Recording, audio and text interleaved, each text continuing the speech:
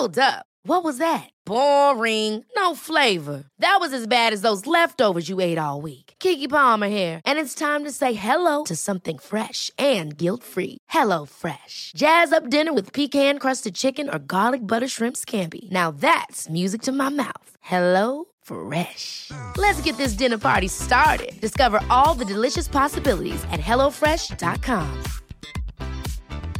I'm Sandra, and I'm just the professional your small business was looking for. But you didn't hire me because you didn't use LinkedIn Jobs. LinkedIn has professionals you can't find anywhere else, including those who aren't actively looking for a new job, but might be open to the perfect role, like me. In a given month, over 70% of LinkedIn users don't visit other leading job sites. So if you're not looking on LinkedIn, you'll miss out on great candidates, like Sandra. Start hiring professionals like a professional. Post your free job on linkedin.com/achieve today. Hey folks, before we get to today's episode, I have an exciting announcement. I have a book coming out. It's coming out within a couple of weeks. In fact, the 18th of February is the release date. The book is being published by McGill-Queen's Press, and the title is Civilians at the Sharp End, 1st Canadian Army Civil Affairs in Northwest Europe, 1944 to 1945. It is a first-of-its-kind look at the forgotten branch of the Canadian Army in Northwest Europe. This branch is called Civil Affairs. Basically, the men of Civil Affairs, their job was to help quickly rehabilitate and reconstruct war-torn populations in the immediate aftermath of liberation.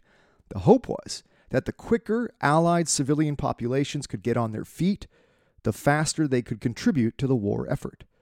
The book looks at civil affairs work in northern France, in Belgium, in the Netherlands, and then it takes us into Germany, where all of a sudden civil affairs becomes military government, and a whole host of problems present themselves as the Canadians are now conquerors, not liberators. There has never been a book published that looks at this aspect of the Canadian war experience, and it hopefully provides a more clear window into how Canadian soldiers and the Canadian Army dealt with civilian populations. The book is now available for pre-order on Amazon, and the link is on our Facebook page and will be posted on all our socials. It would mean a great deal to me to have the support of the CCH community and to try to get this book on the bestseller list for Canadian nonfiction. So thank you one and all. Thank you for your support, and enjoy today's episode.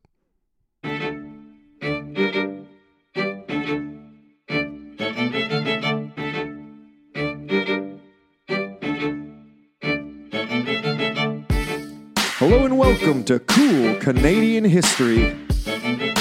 I'm your host, David Boris.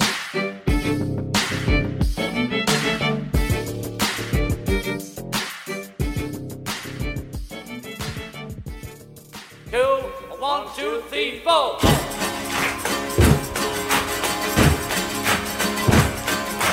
Everybody talking about bagging and tagging and smagging and magging, ragging and tagging, and this is a that, this a bit of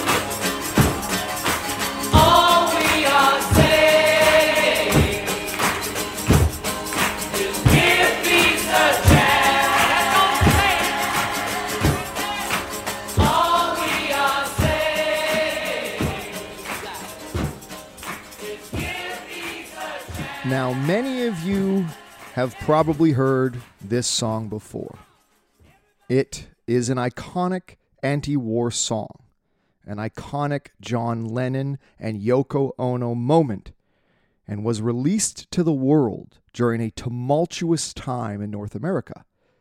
The very unpopular Vietnam War was raging. Young people throughout the continent were protesting not only America's involvement in that war, but protesting the status quo of North American society. Feminism, civil rights, indigenous activism, Quebec separatism, the counterculture, hippies, rock and roll, the sexual revolution, narcotics experimentation, all of that characterized the nearly chaotic milieu of the late 1960s in Canada and the US.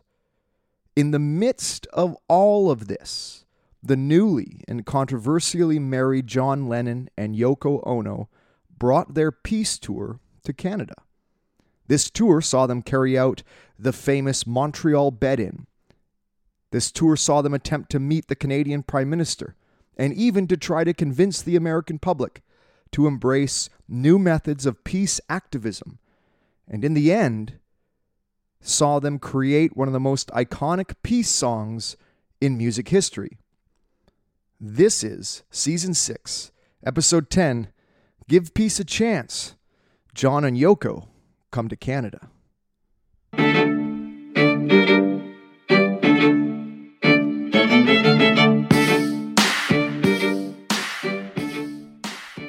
Today's book recommendation is called John Lennon, Yoko Ono, and the Year Canada Was Cool by Greg Marquis. This was published by James Lorimer and Company in 2020 and pretty much encompasses the very interesting story of John and Yoko's travels to Canada during the late 60s, early 70s, while also giving us a sense of the counterculture movement in Canada at the time.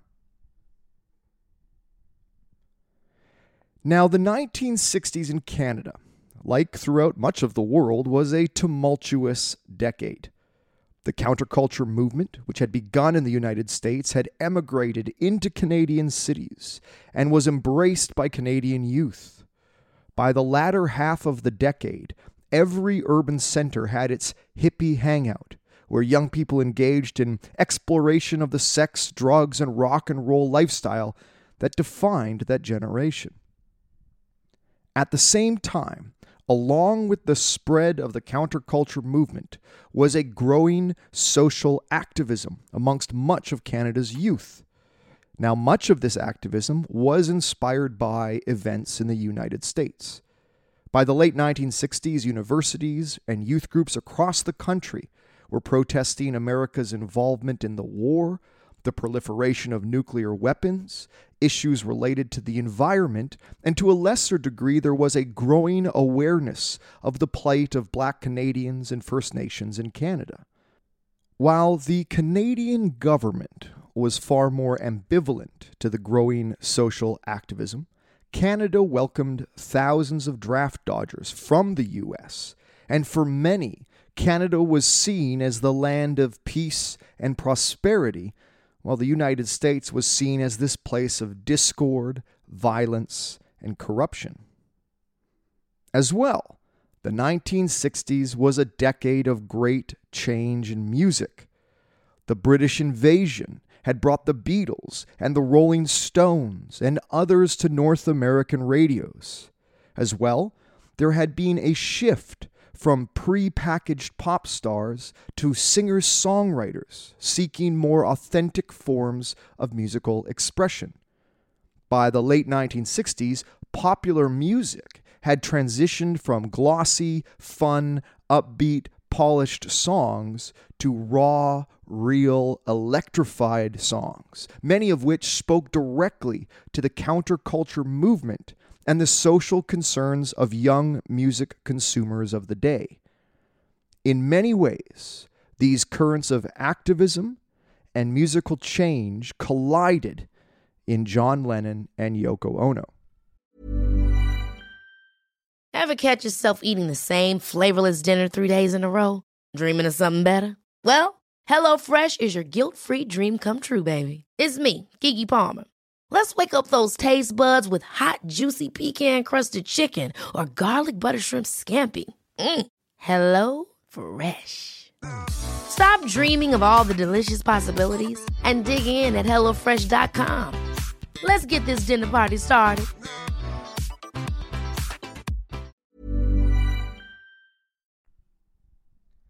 By 1968, John Lennon, still with the Beatles, was a polarizing figure.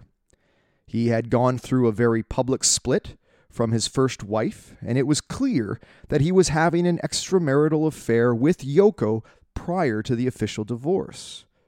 At the same time, John was dealing with a drug charge when his London apartment was raided by police and cannabis resin was discovered. Yes, cannabis resin. Yoko Ono was also polarizing. She had emerged from an experimental artistic community in New York, and many diehard Beatles fans believed that she was the cause for a growing rift in the band, particularly between John and Paul McCartney. This rift was becoming more and more public by the late 1960s.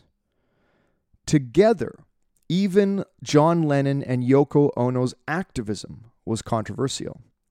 As a couple, the two began their public efforts for peace almost immediately after they were married. Their first Bed-In for Peace, a play on the popular protest strategy of sit-ins, occurred in Amsterdam.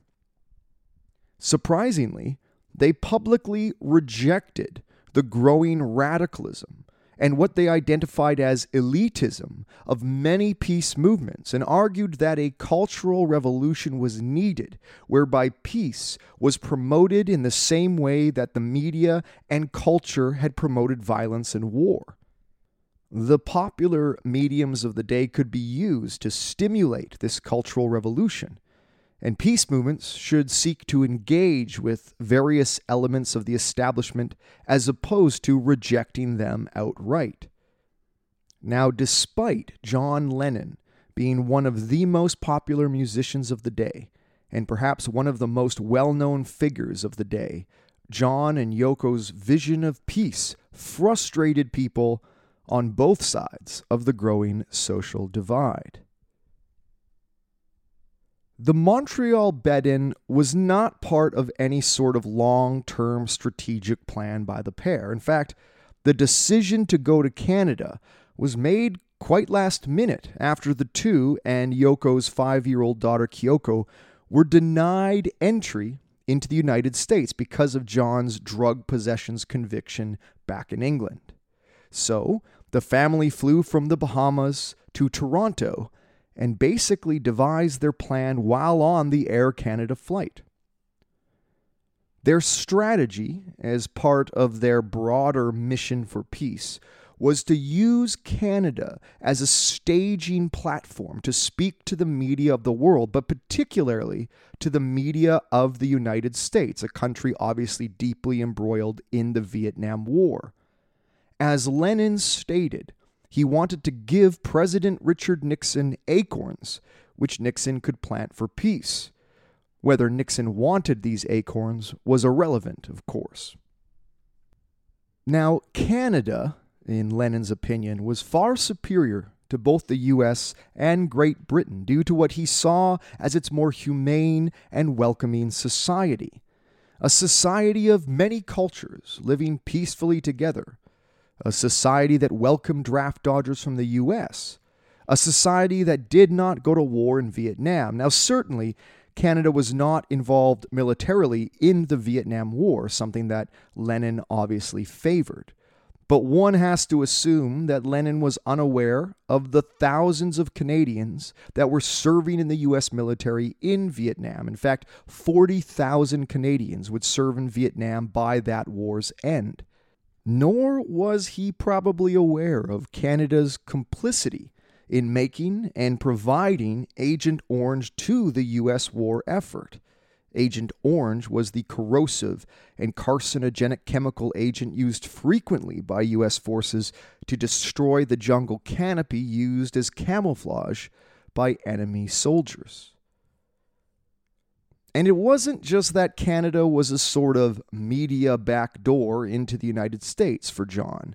It was also that in many ways, Canada was a media side door into Great Britain, where John felt he was treated quite poorly by the British press. Effectively, John would be attempting to utilize Canada's place in the historic North Atlantic Triangle to access media outlets and thus people in all three nations.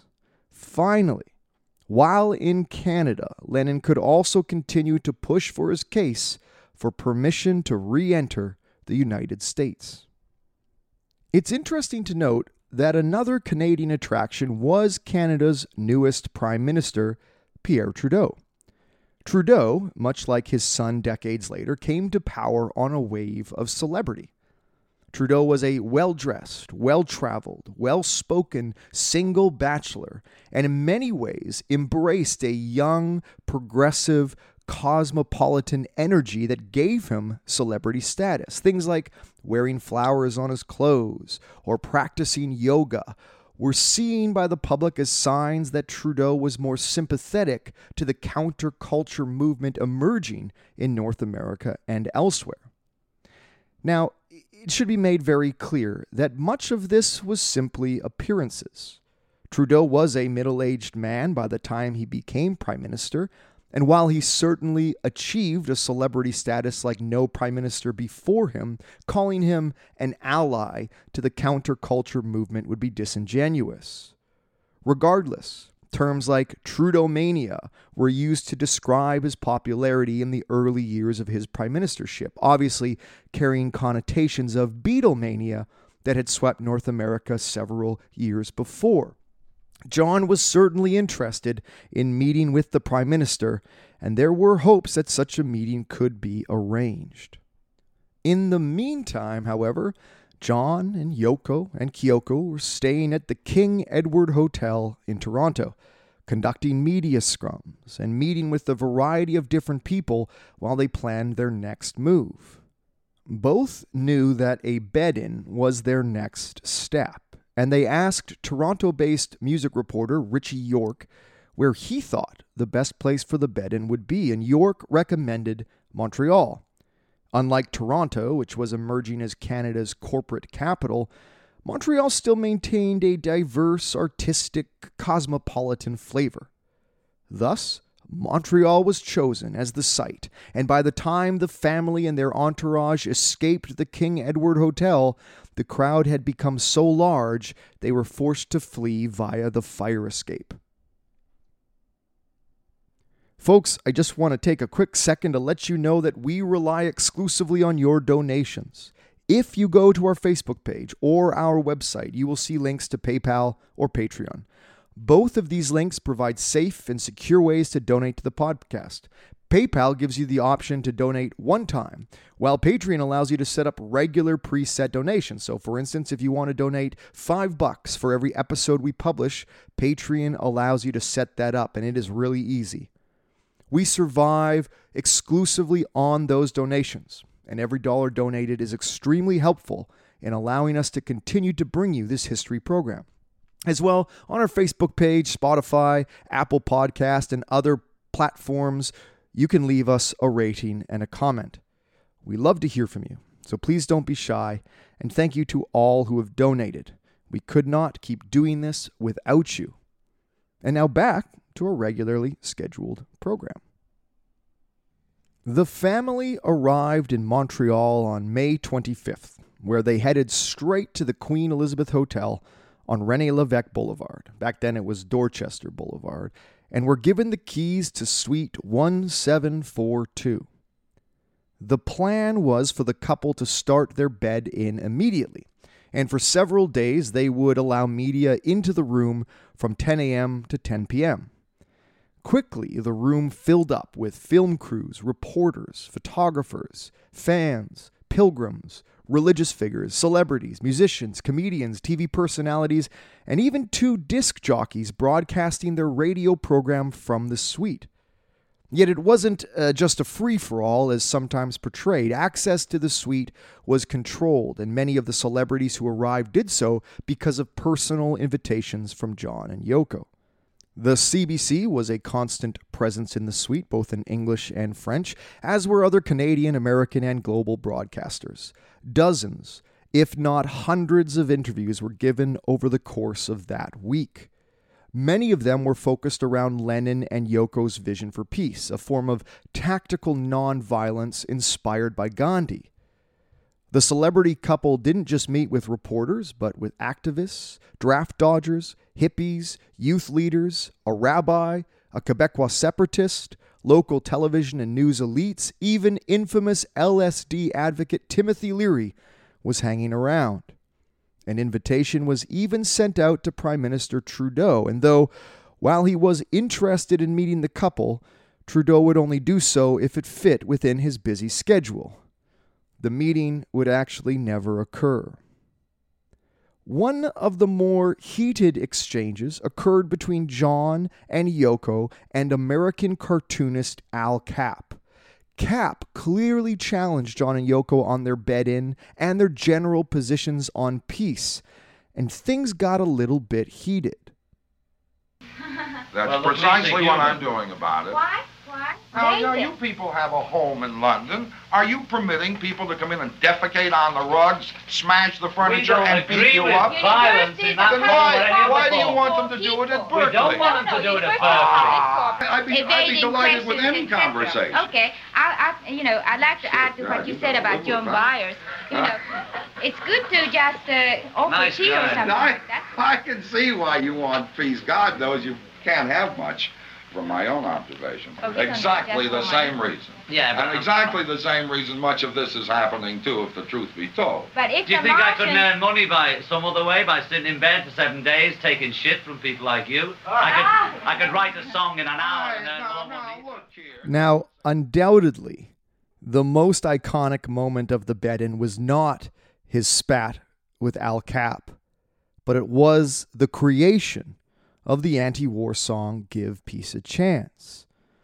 John had written it on May 30th and sought to record and perform it as a large group the next day. Something like 40 people were present the evening of May 31st when the song was played and performed numerous times over.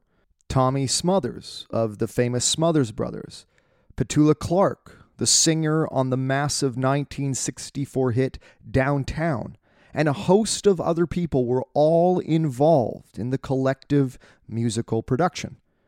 The session was recorded by Montreal jazz musician and engineer Andre Perry, who later enhanced some of the tracks in his own studio and even added more voices, all francophone, mind you, to the chorus, including popular Quebecois rock and roller Robert Charlebois. Interestingly, Perry played for John the original version and then the enhanced version, with John choosing the enhanced one for release. Lennon also gave Paul McCartney a writing credit on the song, despite McCartney having nothing to do with it. Lennon, in fact, explained he gave Paul the credit out of guilt for recording what was effectively his first independent solo single. Oddly enough, Lennon did not give writing credits to Yoko Ono, a regret he openly admitted years later. Much to the surprise of everyone, when the 5-minute song was released as a radio single, it reached number 1 in the United Kingdom, number 8 in Canada, and number 14 in the United States. Not only that, the song quickly became an iconic protest anthem and has been played by numerous artists of every generation. When the Montreal bed-in wrapped up, John and Yoko and Kyoko headed to Ottawa, where they held a peace conference on June 3rd at the University of Ottawa. Again, John hoped to be able to meet the Prime Minister, but to no avail. John and Yoko were even driven to the Prime Minister's residence on Sussex Drive, even knocking on the front door, but Trudeau was not home. The lone Mountie guarding the residence was given a note and a flower for the Prime Minister from the celebrity couple. The closest they would come to meeting Trudeau was that flower and that note. The pair then traveled back to Toronto, briefly visited Niagara Falls, where they were swarmed by fans and had to cut their visit short, and finally, late on the 5th of June, Lennon, Yoko, Kyoko, and their entourage boarded a plane at Pearson Airport and returned to London.